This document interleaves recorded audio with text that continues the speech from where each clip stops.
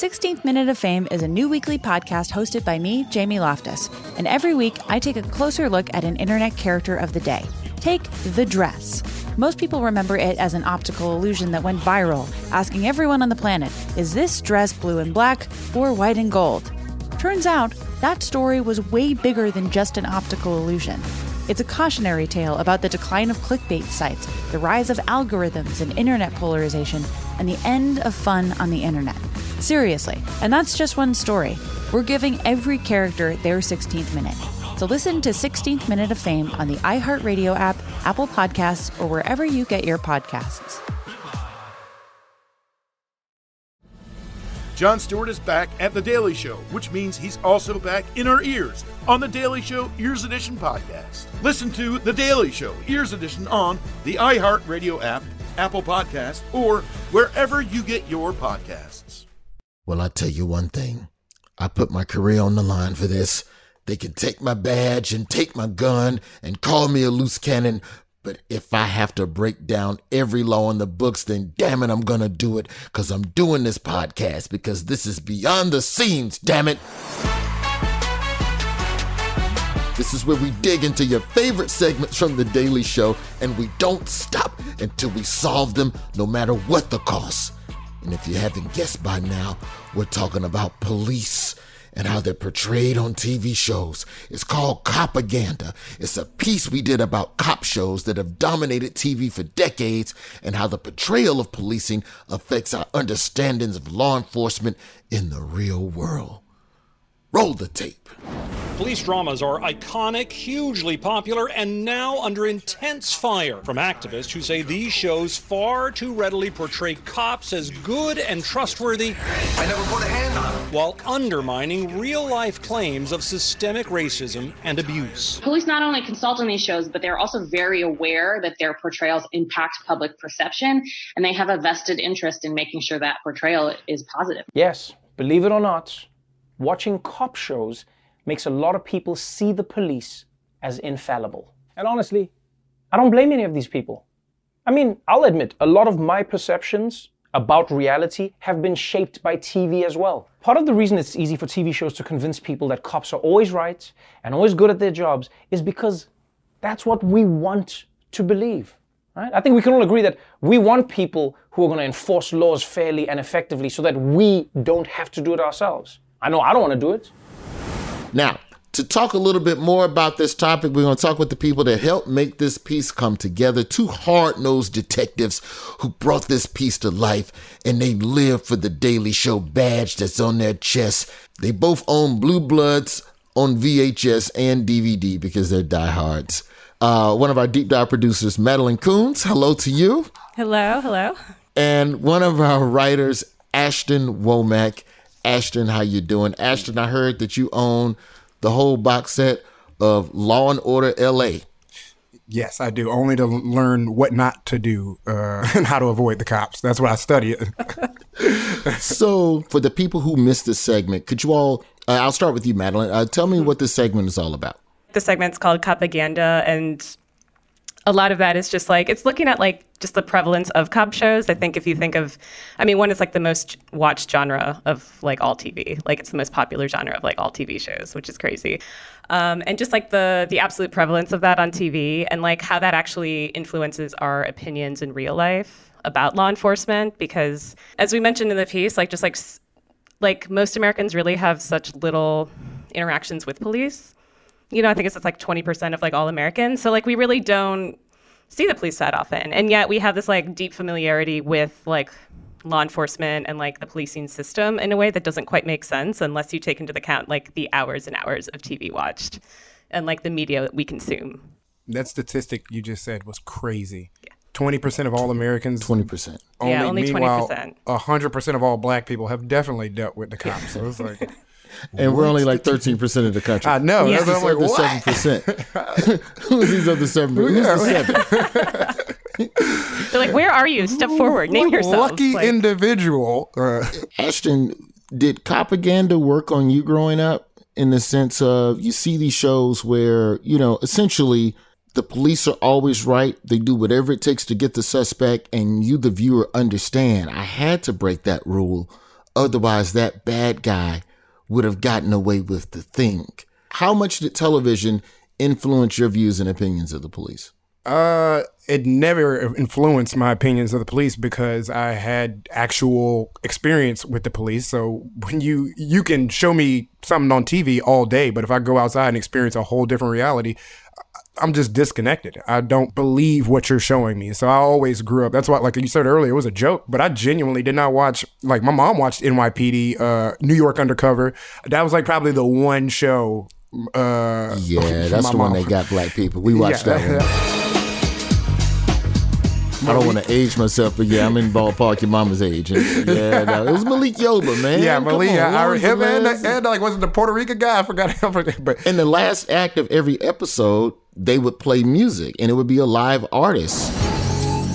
I'm so glad you chose me, baby. So you got to see black music and culture, but we also took them down and put them into a system that ain't going to treat them right fairly when they get in front of a judge. That was my experience with watching TV or watching cops on the TV. I would watch cops and obviously root for the people running. I'm like, come on, dog, jump that gate, jump the gate, make it. And that was my experience. So you watch cop shows to root for the criminal? Yes. Someone's got to. Someone's got to be on the side. I've had, my own experiences.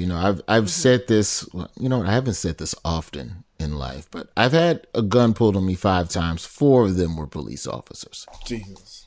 To the point where if just a regular dude on the street pulled a gun on me, I like them odds better.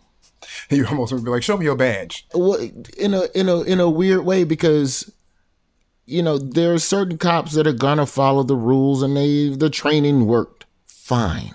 But the likelihood of me running into a cop that is nervous is higher than me running into a dude off the corner who's nervous. Mm-hmm.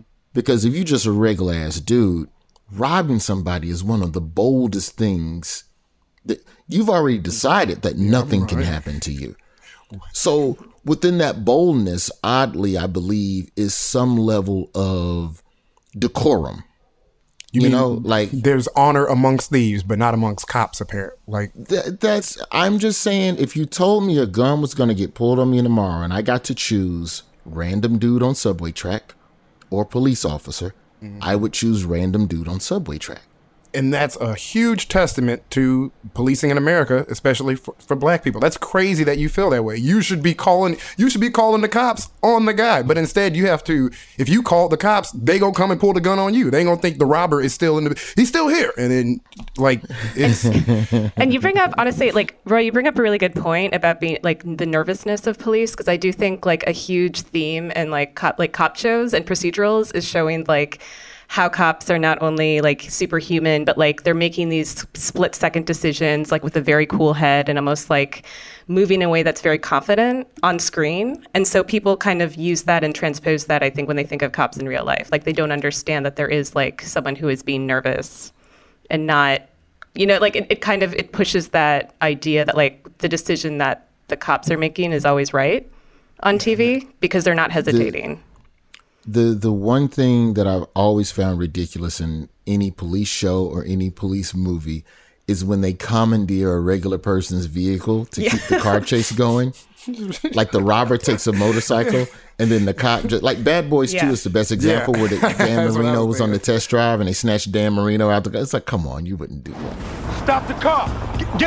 Police, pop the trunk. Get out. Get in. I am in the middle of a sale. Do I have to pull my gun? Oh, shit, Dan Marino. What's up, man? Back up, Dan. Hey, you're the truth. Whatever you need, officers. Hey, Marcus, that's Dan Marino. Hey! Back up. Let me know how it rides. Oh, he's gonna test drive the shit out this. And it's always dramatic. They're holding some groceries and they're like, what? And then they throw up some orange. It's the flashing of the badge or not. They're just I'm police. And they, they're just who is this random dude? I'll say this. The conversation around Copaganda almost ruined Bad Boys 3 for me. I'm glad I got that one in just under the wire. That came out January, the same year of George Floyd. Mm-hmm. And I was like, whew, I'm glad I got my trilogy. Yeah. Now I can stop watching them types of movies. What? You can retire now. Yeah. We waited, Roy. We're not going to do that to you. What made you all want to talk about this piece? Like, just walk me through the genesis of this conversation in the building. Did this start in the writer's wing, Ashton, or did this start over in research in the producer wing with you, Madeline? So I'm in a smaller department called the deep dive department. So we do a lot of looking into a lot of non-headline issues. Ashton is our very successful alumnus. So last year, back when he was in deep dive, it was the end of June, the last week of June is when this aired. So a few weeks before that, when we were talking about just the rise of the Black Lives Matter protests that were springing up across the country and the world. After George Floyd was murdered, it was watching over and over again, both just watching the news, but also, for work, just watching the overwhelmingly peaceful protests and then seeing the police brutality that was being brought into that peaceful space. And just seeing those images over and over again and the videos of people who are very young, but almost always Black. And Ashton can talk more about this, but, one thing that I think got me started to think about this issue was just, or this piece was more just because, Ashton was protesting and the way that he was beaten by police officers and seeing that happen so close to home in a way, made me it got me thinking a lot of just, again, as not one of the 21% of Americans who've ever really had run-ins or police encounters, and just how looking at what was in front of me and how unmemorable the few police encounters I've had in real life are, that I just don't remember. I don't remember them that much because they're not consequential in that way. So it was really trying to get to the bottom of that. Let's stay with that for a second, Ashton. Madeline says she can't even remember most of her encounters with the police. Walk me through some of yours.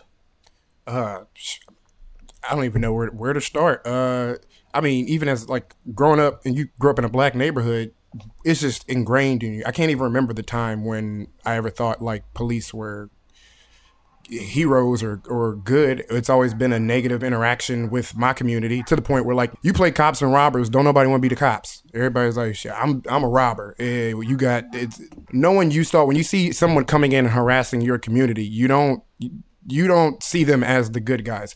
I remember I've had plenty of interactions. When I was younger in Texas, I got arrested for weed twice. When I was a teenager, everybody, obviously it's proven Black, brown, white kids are smoking weed at the same exact rate. There's no race doing it more. Yet I would hear these insane stories about how my friends would get pulled over and the cops would be like, "Oh, you're good. Oh, you're good." But if they just smelled anything around us, we were going to jail. We had to deal with we were in probation. We had to deal with getting put into the cycle that keeps people in jail, especially Black people. Yeah, exactly. You get put in a situation just because of the color of your skin to be in a cycle of the carceral system. You go to probation. They say you need to find a job and pay these fees, or you're going back to jail.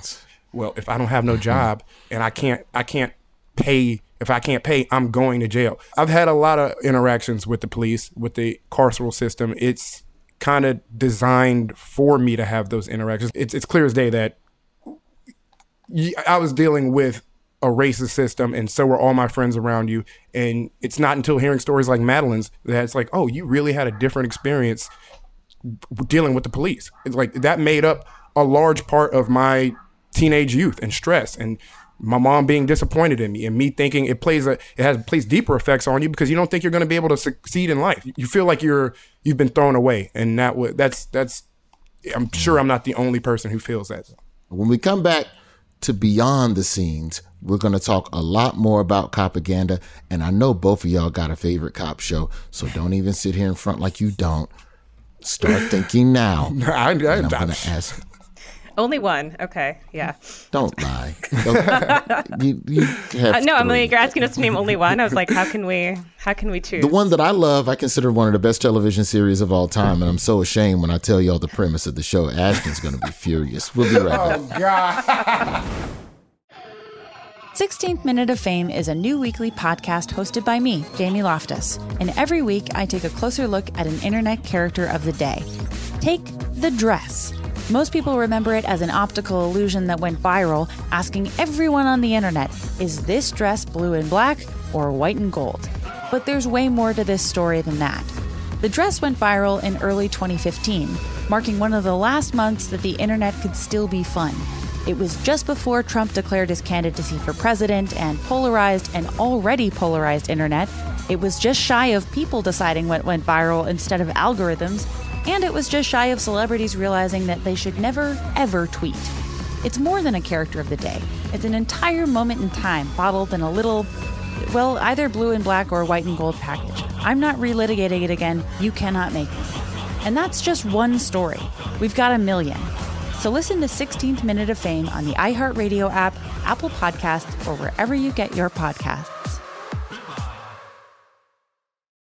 Jon Stewart is back in the host chair at The Daily Show, which means he's also back in our ears on The Daily Show Ears Edition podcast. You get hilarious, satirical takes on entertainment, politics, sports, and more from Jon and the team of correspondents and contributors. The podcast also has content you can't get anywhere else, like extended interviews and a roundup of the weekly headlines.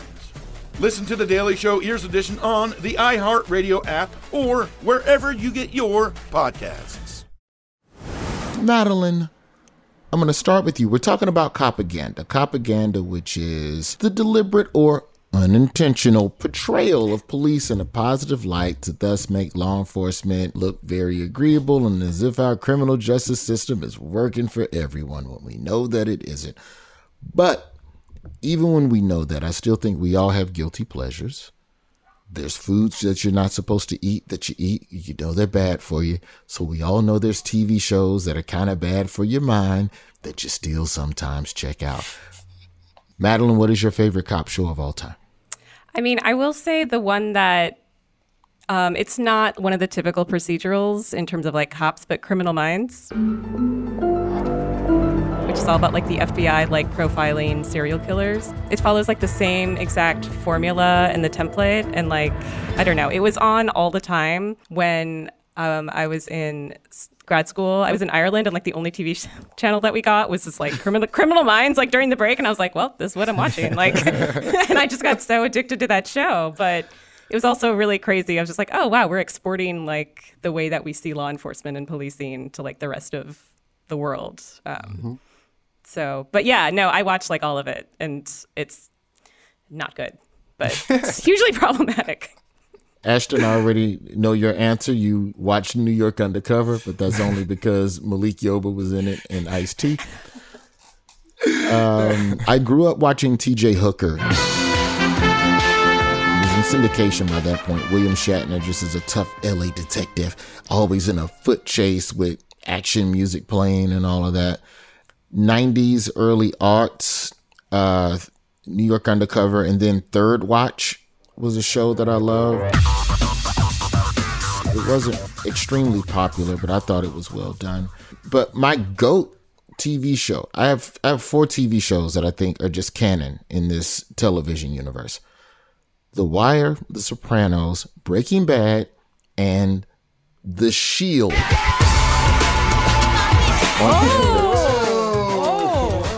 Yeah, we definitely watched some of that. We got violent there at the end. Yeah. Now, when we talk Copaganda, the Shield, and this is gonna dovetail into my question about you all's researching this segment. But The Shield, for those who never saw it, it was a show about a dirty cop unit. It was based on the Rampart unit in LAPD that was just running roughshod over people in the 90s. But in the show, they're a dirty unit, but they sometimes do the wrong thing for the right reason. I'm a dirty cop and I steal, but I steal to pay for the private school for my autistic child. See? What? See? Yeah. You like me, right? No, I hate you. There was a cop that was investigating the unit, and this is the pilot of The Shield. I'm not even giving away the series. The first episode, there's a clean cop investigating the dirty cops, and they kill him.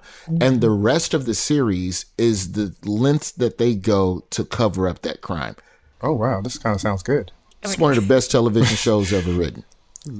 But I mean, it was a big rise of like the anti-hero. That's like, he was like, Vic Mackey and Tony Soprano were the only two that existed. Those are the only two characters that existed where I should hate you, but you do good things. Because he would also do dirty stuff and solve the crime of the week.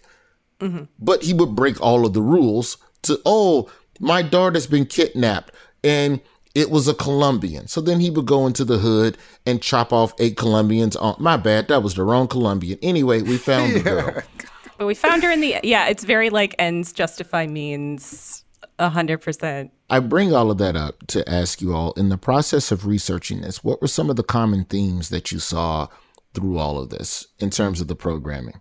There's like 3 on the top of my head that come to mind. And like the first one was that like, all these cop shows, just like how many there are and like just like the format of the procedural of like solving a crime every week, it really makes it seem like violent crime is like increasing, or like this like reality that we live in where in fact like violent crime has been like trending downward over time. So it's just like, but this idea of just like seeing crime all the time makes us like deeply fearful and makes like having a police force necessary, which is not the way that you need to view the police force, especially if you're looking at like funding issues and things like that. The second one was more like this like weird like colorblind magical world where there's like a lot of Black and brown people in roles and like judges and like other police officers. So it's like there's race, but racism doesn't exist. So it's just like, you're like, oh, so that's okay that he's chasing that guy because it's not about a systemic problem. Or like if they do deal with race, it's like a very special episode and it's all about like one Black cop. Do you know what I mean? He's like, he was mean to me and it's like, must be hard for you, you know? And then it's just like, oh, but it's like not The Wire like, season 4. Yeah, it's like the whole, exactly. You're like, it's that one guy, not a system. It's okay. We're moving on and we're never going to mention this again. Just like this idea of like, I did what I had to do, you know? Like this idea that like the way that we have normalized like the abuse, like the intimidation, the like boatloads of like illegal surveillance that these shows do. And just like we normalize that feeling. And so it's excused and justified. And we think like the cops have to do it to be good. And so because the police are the good guys, that like, it's almost just like even when they're bad, like the system only works because the police break the rules. Like that's the only way the justice system works. We can't just break protocol because we think it's right at the time and expect to get away with it. Normally I'd agree with you. But in this case, I'd rather ask for forgiveness than permission. As you well know, we will need a warrant to search the house. Agent Callan, these are exigent circumstances. You let me worry about the legal ramifications. If I gotta bend the rules a little bit to get a bad guy off the street, I'm gonna do it. And you would too. Forget warrants. Forget the rules. It's on us to catch him. Ooh, that was cool. Although what that guy was actually saying is the Constitution is for pussies. I guess the things that stuck out to me as well was like what they didn't show. It was like the same. The people who wrote these TV shows were the same people who wrote Florida's critical race theory laws. They're like, we're taking all the Black stuff out. You just read. You don't even pay attention to Black stuff. And it's like, that's what I paid attention to. Having cops that just trying to make them lovable when I just never saw a lovable cop, and I was like, who are these down to earth, humane cops and why am I not getting any of them? That was what I noticed the most. And like Mads was saying, it was how they portray these cops as these like just anti-heroes. And what kind of really did stick out was like seeing them break the law, even in their own system. Like they couldn't say like I was saying, say if they needed something out of evidence locker, they would break the law in the police department. They didn't follow the law anywhere. They'd be like, I need something out of the evidence locker. And they'd be like, sorry, I'm not allowed to. And then they smash their head up against the evidence locker. And then the evidence locker opens up and they're like, guess I didn't need you anyway. And it's like they would just break laws. Your head. Like. Yeah. It's like you broke the law in the department. And it's like, to me, it was upsetting to me because it's like, well, you're normalizing this behavior and you're allowing we were basically giving sanction for officers to be that violent and that like aggressive even throughout the entire time. I'm so sorry I pitched this, Ashen, because we had to watch so much. Like we had to watch so many episodes. Like we watched a lot of TV. It was brutal. A lot of TV and a lot of it was super bad. There was just like some crazy episodes that I was like, how there was a Blue Bloods episode where a cop like literally he chases a suspect who is Black into an apartment building, like pulls out his gun and is like, stop, freeze or whatever. The guy on the second floor throws himself out of the window, lands on the ground, and then he like breaks his arm. So he's like, police brutality. And I was like, this is not, but it was like a 3-minute long, scene. So like we couldn't use it. Yeah. But I was just like, who sees this and thinks that's what police brutality is? Police brutality. Wait, don't shoot. Shut your mouth. Hey, back inside the apartment. Turn around, put your hands against the wall. I promise I'll throw you out that window.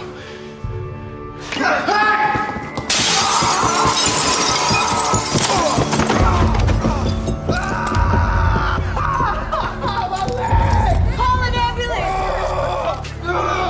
Let go! They pushed me out the window! Hey, just calm down. Look, just stop moving. Police brutality! Police brutality!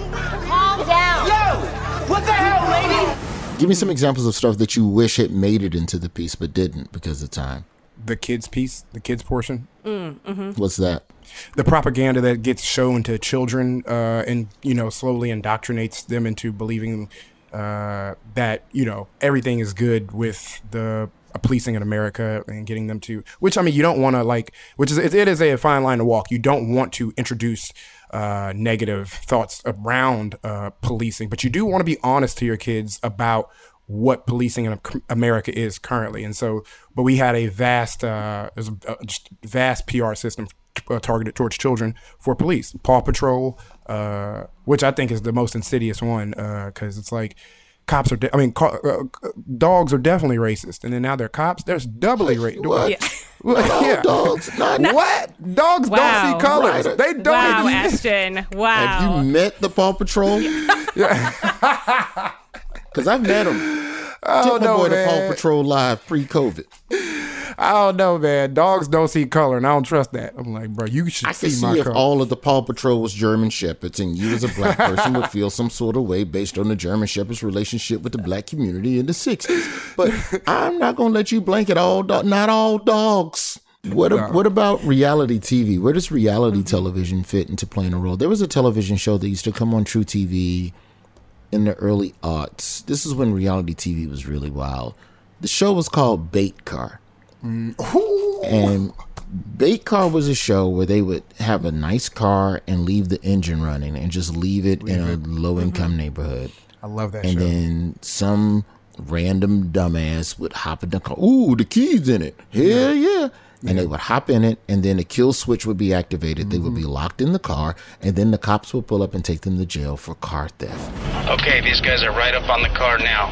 They're in the car. Driver's getting in. Stand by. Let's roll real quick. Big car heading north. Okay, shut it off.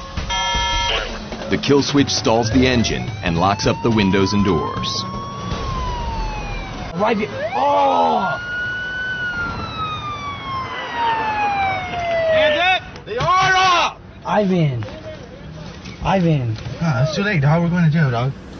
It's like the police were creating scenarios for crime instead of going to find crime. Like a show like that, and I'll be honest, you're right, it was entertaining, Ashton. Because the funny in it was watching people trying to figure out how to get out the car. And for me, when I would watch Bait Car, I know what the outcome is going to be. I know every single time they going to jail. But I still would be like, come on, brother. It's like rooting for the Washington Generals versus the Harlem Globetrotters. You know they go lose, but they got one fan in me. It just never really hit until a year or two later, where you're just like, you knew, well, should the police be doing this? Anyway, it's entertaining. Then years later, you go, wait, that's really messed up. Messed up. Reality TV is almost like its own, own piece in itself, because it's just so expansive. So we really didn't have time to fit that into the piece, but we did look into a lot of reality TV, and it's deeply disturbing to watch. And it's also just I learned a lot more about the show Cops, though, which I think everyone watched, whether they realized it or not. It was on everywhere. It wasn't all bad, man. It's like sometimes I got to watch some of my favorite clips from. Yeah, I got to watch some of my favorite clips from Cops. There was one clip on there I remember watching. It was like this one lady. She went to a cop and she was like, "This drug dealer. I was trying to buy drugs and she ain't selling me the drugs." And then the cop was like, "What? Show me who." And then she went to the lady and she was like, "Ma'am, did you not sell her drugs?" And she was like, "First off, officer, I'm not a drug dealer. I'm a prostitute. I don't sell crack. I'm a prostitute." And then we were like, "Well, what?" What is that? So there's classic clips. Don't get it wrong. Cops got some, good stuff. But also, it's a terrible show. It's a terrible show. What I didn't know actually before doing this piece was just like the history behind Cops and how it was really used as this like PR vehicle. Mm-hmm. So it started to like get big after, it was like a year or two after the police beating of Rodney King. Is like the show Cops was invited by, they got permission to film in LA. And it was specifically to rehab the image of the LAPD to make them like receive better coverage, and like that became the Cops models. They know what they're doing. They're rehabbing their image. Like when Justin Bieber did the roast of Justin Bieber, and it's like, oh, this is to rehab his image. That's literally Cops. That's Cops. The roast of the San Diego Police Department.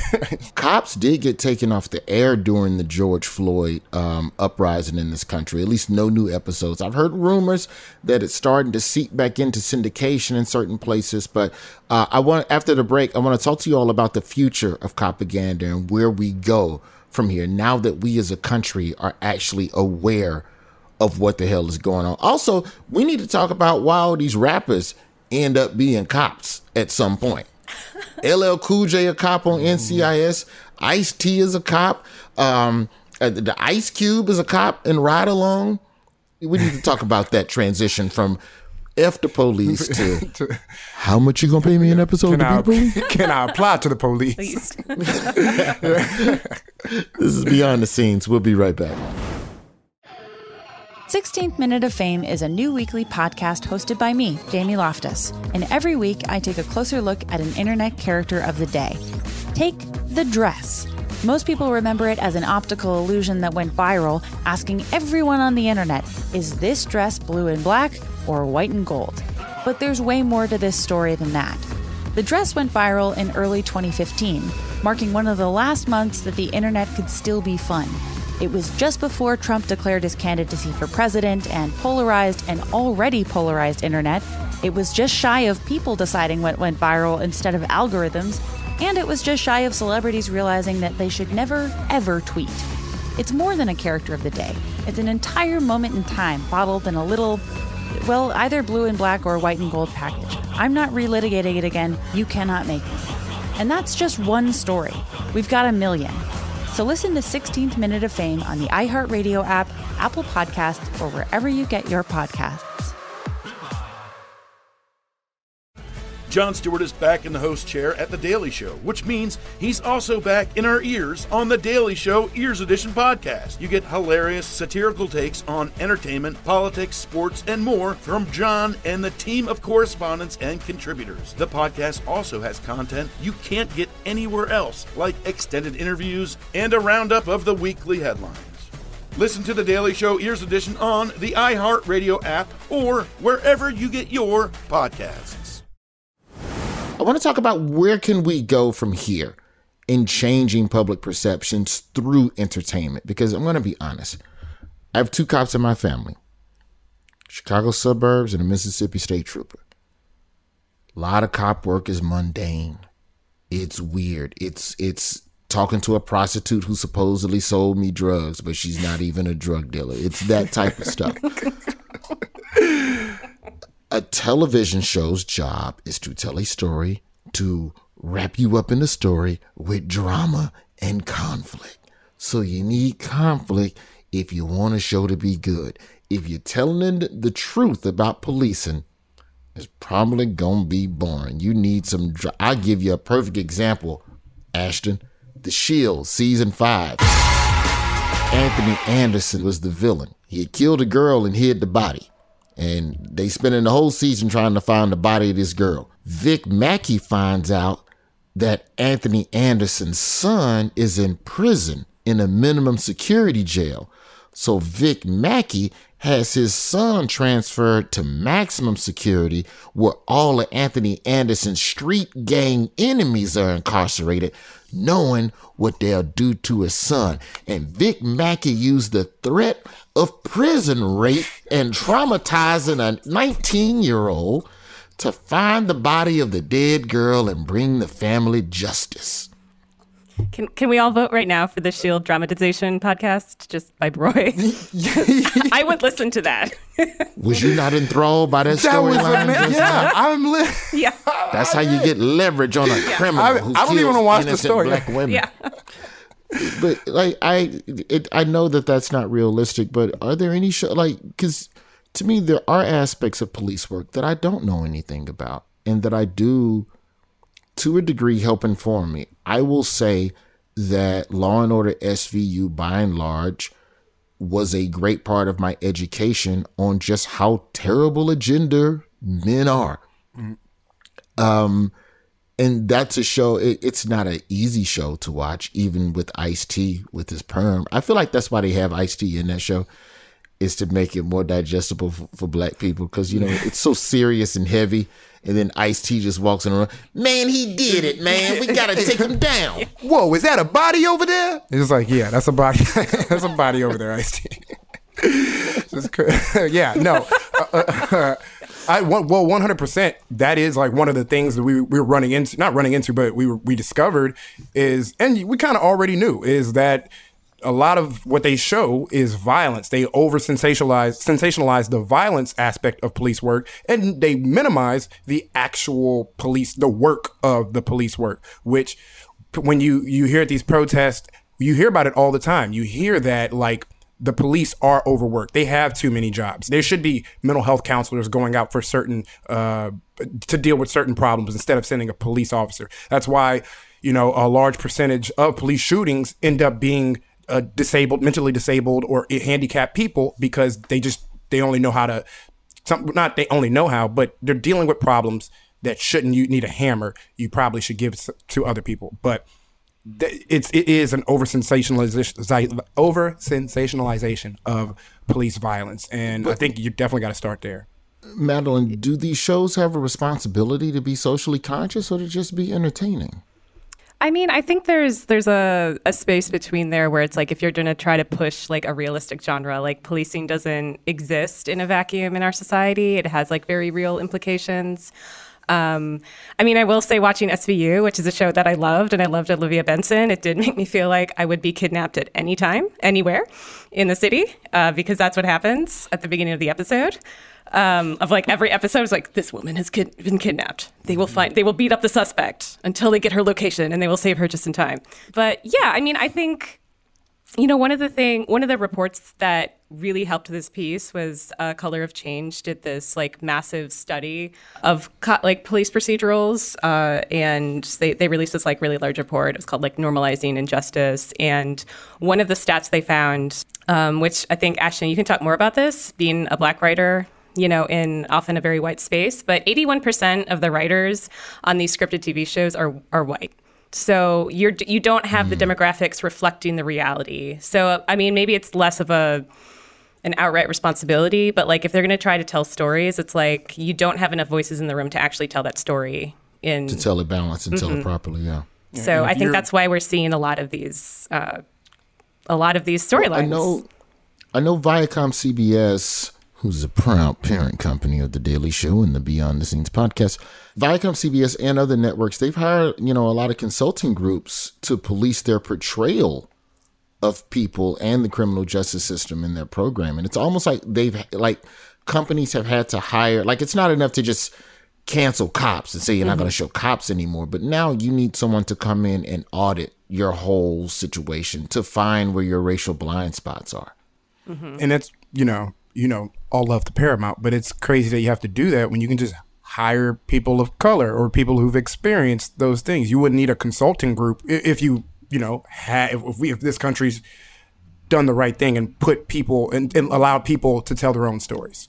I'd say just especially like if no harm was coming of this, like maybe they don't have a social responsibility, but like we've seen that these shows are like actively shaping our perceptions of police, right? In a way that doesn't match reality and that might be deeply harmful for certain people in society who have a lot less power. So yeah, I think something has to change, and it has to change just as much behind the camera as in front of it. So I think one of the things we did learn while researching this was how, and we probably said it already, but how these shows literally, they created the perspective of kind of black people in policing and why it was okay to be overly brutal to black people in America because they're watching these police shows, and the criminals, though there was this notion of having like the cop shows would have black police chiefs and all that, you would still have the criminals be overwhelmingly black or POCs, and it kind of justified in America's mind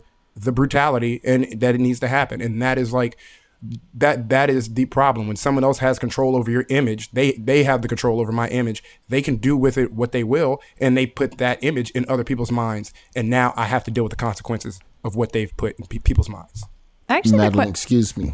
Oh, go ahead. No, I had a question for you because you mentioned that you had police officers in your family, and I'm wondering how they're affected by watching cop shows and like how, if that changed your perception of watching cop shows. Because I don't have any law enforcement in my family, so it really was like being raised by Olivia Benson, you know. Yeah. Talking to them taught me the mundaneness, the overwhelming mundaneness of police work, which I think feeds into when something, you got some action, it feeds into that, oh, shit, y'all, shut man. This is everything that I've been trained to stop, because this is the one thing that I should always be careful about. Like, when I saw Bad Boys 2, the thing that's always made me laugh about police work in general on television is after they shoot somebody and then they just go on about the rest of the case. Like, you're supposed to get pulled off and take 14 days and go see the psychiatrist, yeah. Yeah, you're supposed to go do all, like Bad Boys 2, they blew up the whole freeway. And there was no paperwork. They're just like, great. There was no paperwork. Good job, boys. Keep it the case. You destroyed $16 billion worth of city damage, and God damn it, you do it again. And like they get a pat on the back. They're like, they went to Cuba without clearance from the government to save Will Smith's girlfriend. And blew up a mansion in Cuba. So Bad Boys 3 should have just been them coming back from suspension for the last 15 years. Yeah. I have a black question for you, Madeline. Just sit this one down and me and Ashton. I was like, please don't say me. Please don't say me. I thought he was going to say you. Denzel's Oscar in Training Day, proud moment or no? As a dirty cop. I mean, obviously, I think it's very nuanced, proud moment, because wasn't it like one of the first times a black actor was able to get be awarded at that height? But it had to, but it had to be for being a crooked, dirty cop. I mean, they could have gave that to Carl Winslow. He should have been. Why we got to start with the dirty cop? Carl Winslow was a great cop, and he taught America good values, and he didn't get awarded at all. So I don't know. To say, as far as Copaganda goes, Carl Winslow really did come home with a good attitude for somebody who was on the Chicago PD.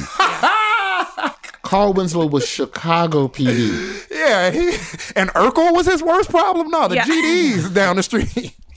You worried about the wrong. Are these changes enough? It's what's happening. Is that enough, or is there more that needs to happen? And if so, what else can we do? Or do we just wait and see? Do we just blacken up these writers' rooms, blacken up these diversity panels, and hire black consultants, and see where that gets us in a couple of years? Or are there more drastic things that you all would like to see happen in the short term?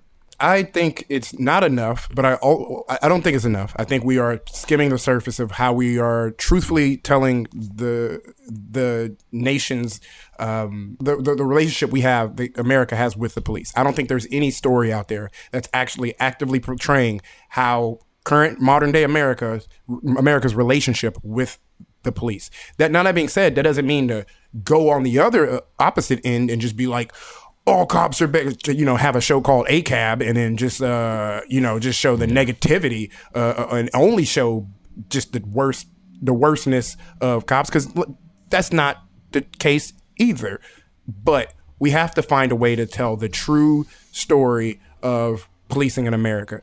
I know it's entertainment. I know it's TV. I know it's entertainment. But for the past 30 years, maybe longer than that, it has not told the real story, and it's had a negative consequence on many Americans.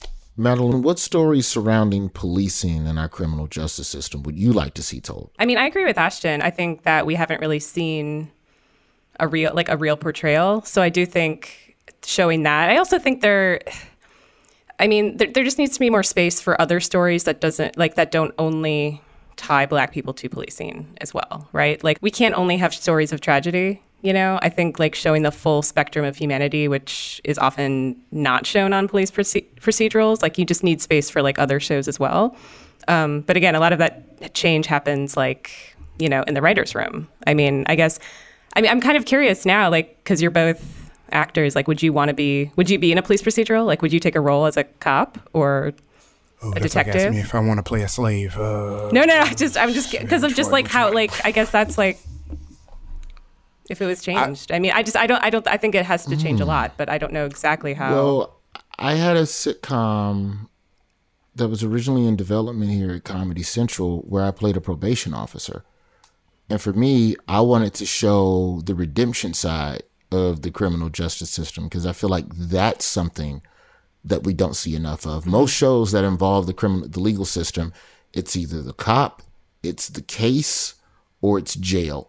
Mm-hmm. But there's never anything on the other side of that. I would say the only show in the last couple of years to even come close to that is The Last OG on TBS. Mm. And that's really more the first 2 seasons where we see Tracy Morgan's character going to a halfway house.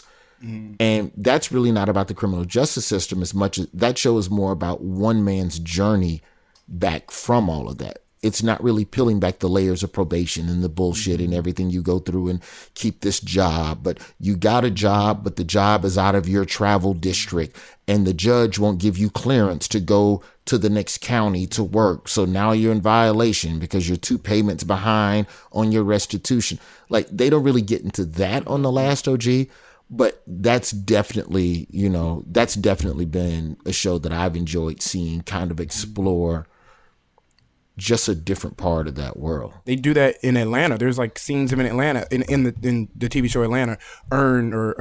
Childish Gambino's character, he gets arrested, and throughout the season you see him still having to go to probation office. He calls out, "Oh wow, if I don't pay, I'm going to jail." And I don't think a lot of Americans recognize that.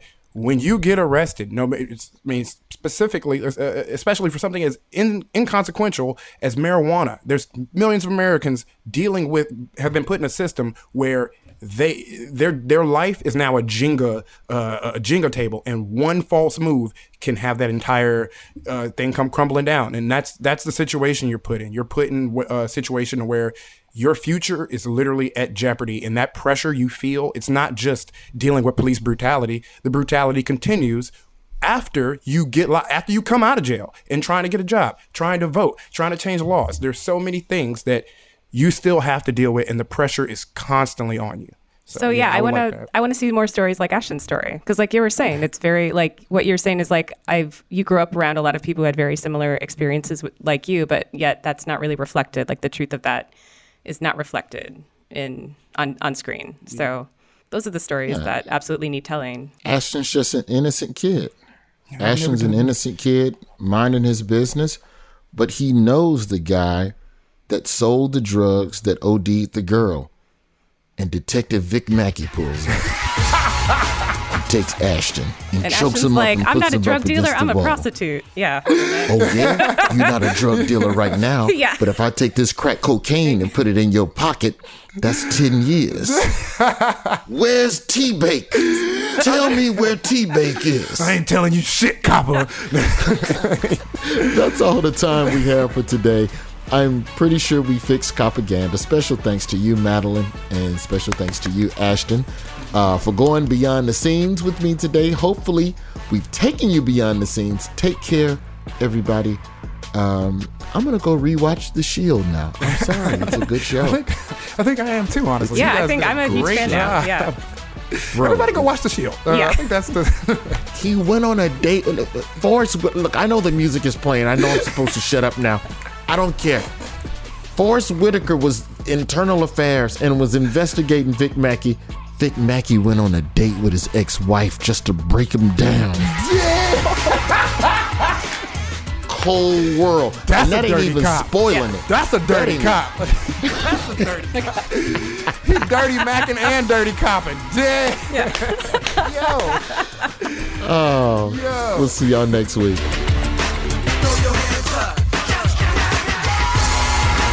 Listen to The Daily Show Beyond the Scenes on Apple Podcasts, the iHeartRadio app, or wherever you get your podcasts. Want to go even further beyond the scenes? Check out the video version of Beyond the Scenes on The Daily Show's YouTube page. 16th Minute of Fame is a new weekly podcast hosted by me, Jamie Loftus. And every week, I take a closer look at an internet character of the day. Take the dress. Most people remember it as an optical illusion that went viral, asking everyone on the planet, is this dress blue and black or white and gold? Turns out, that story was way bigger than just an optical illusion. It's a cautionary tale about the decline of clickbait sites, the rise of algorithms and internet polarization, and the end of fun on the internet. Seriously, and that's just one story. We're giving every character their 16th minute. So listen to 16th Minute of Fame on the iHeartRadio app, Apple Podcasts, or wherever you get your podcasts. Jon Stewart is back at The Daily Show, which means he's also back in our ears on The Daily Show Ears Edition podcast. Listen to The Daily Show Ears Edition on the iHeartRadio app, Apple Podcasts, or wherever you get your podcasts.